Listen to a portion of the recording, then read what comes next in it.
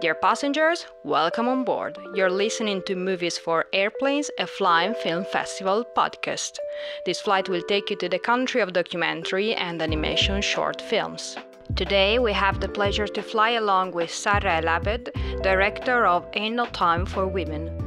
In the documentary, an hairdresser salon in Tunis becomes a debate square on the eve of the 2019 presidential election. In this female sanctuary, we get an intimate look at the country's teenage democracy.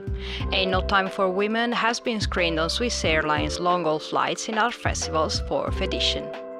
As we take off, please adjust the volume of your headphones and enjoy your flight.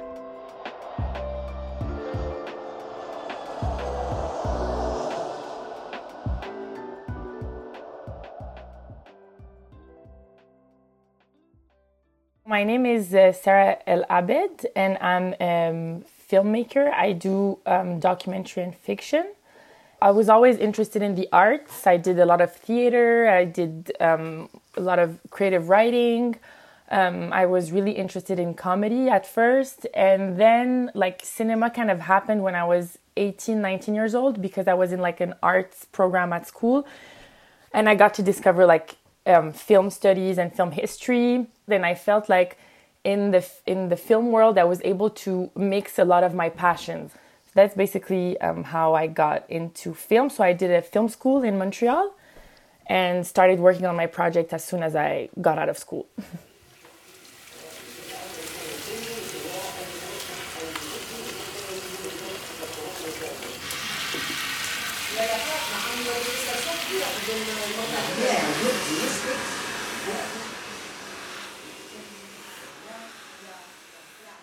I wanted to film something in a hair salon for a long time, and that particular hair salon because it's the hair salon that my grandmother used to and still go to. And then at the same time, I wanted to tackle all the political stuff that were happening in Tunisia. And so I had multiple different project ideas, and then talking with different people and getting counseling with my producer and stuff, I found that to be the project.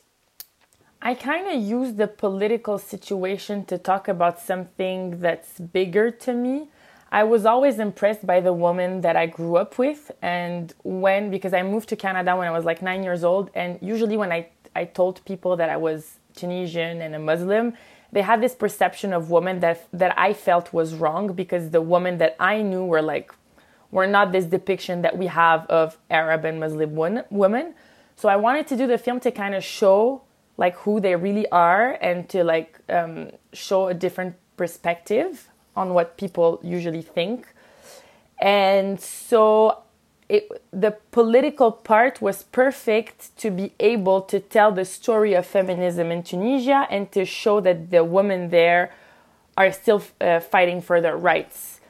And so the election, even though it was a really important moment and a lot of things changed since the election, and I probably caught a part of Tunisia's history on camera, but it wasn't necessarily the main objective of the film. We didn't even shoot the second round where we actually know who the president is because it wasn't necessarily that was interesting to me. It was more the conversations that these women were having, and I felt to get them to have these conversations so naturally and that it comes from them, the political, the election made that possible.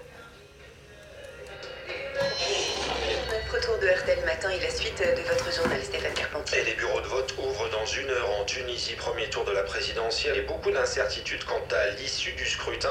Un vote sous haute surveillance, 70 000 membres. It was mostly me with my camera, letting them be themselves and not having to do much. The only thing maybe is the main character, the main hairstylist, she knew she had to brush on certain subjects and talk about certain things with the clients in order to get us our the crunch of the movie. But yeah, we didn't have to do, I didn't have to do much. We were just there. It wasn't really hard to get the women on board because I think, they knew me. They knew me since I was a little girl. My grandmother is kind of a rock star there. So to them, it was doing something for her rather than doing something for me. None of us were expecting that the film would have this life. So when they accepted to do it, it was just yeah, why not? They didn't think that it was going to be something that would go in festivals and stuff.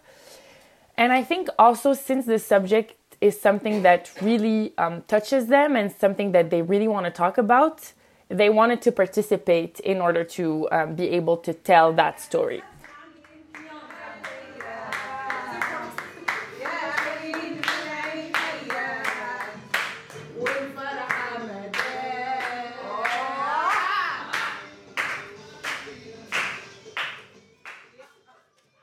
So what happened is COVID happened just when the film was about to like be shown. So it took a couple of months before anyone really saw it.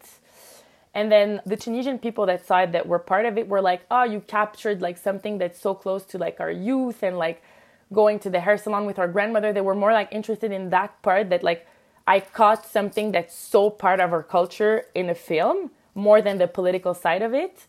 But then, yeah, it's weird. Like to them, it's, I don't know, like I think there's something that they don't understand, or not that they don't care, but they were more like, oh, good for you that it helped you with your filmmaker career, but like they didn't have like an opinion. And I think it was because they were so authentic in the way that they spoke, that when they saw it, like my grandmother saw it and she was just like, yeah, it's me. And it was that. And she was like, it's so weird that this is interesting to people in the world. Like something, like they didn't quite understand it. So they watched it, they liked it, but they didn't have like it didn't like spark anything more than that.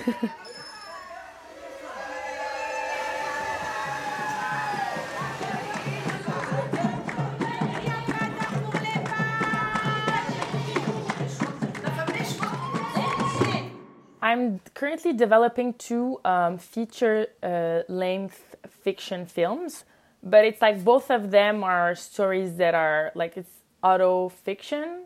I write a lot of things that are close to my heart. Both of them have parts in Tunisia. The first one is like set in Montreal and has like a part in Tunisia, and the second one is in Tunisia.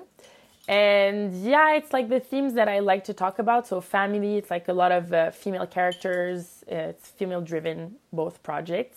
But yeah, I'm still developing them and writing them and waiting for the producing part of it.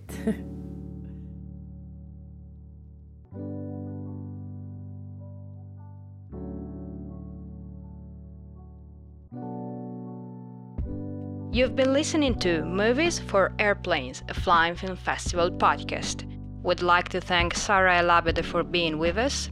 If you missed Ain't No Time for Women, check it out on the Flying Film Festival's Facebook and Instagram pages.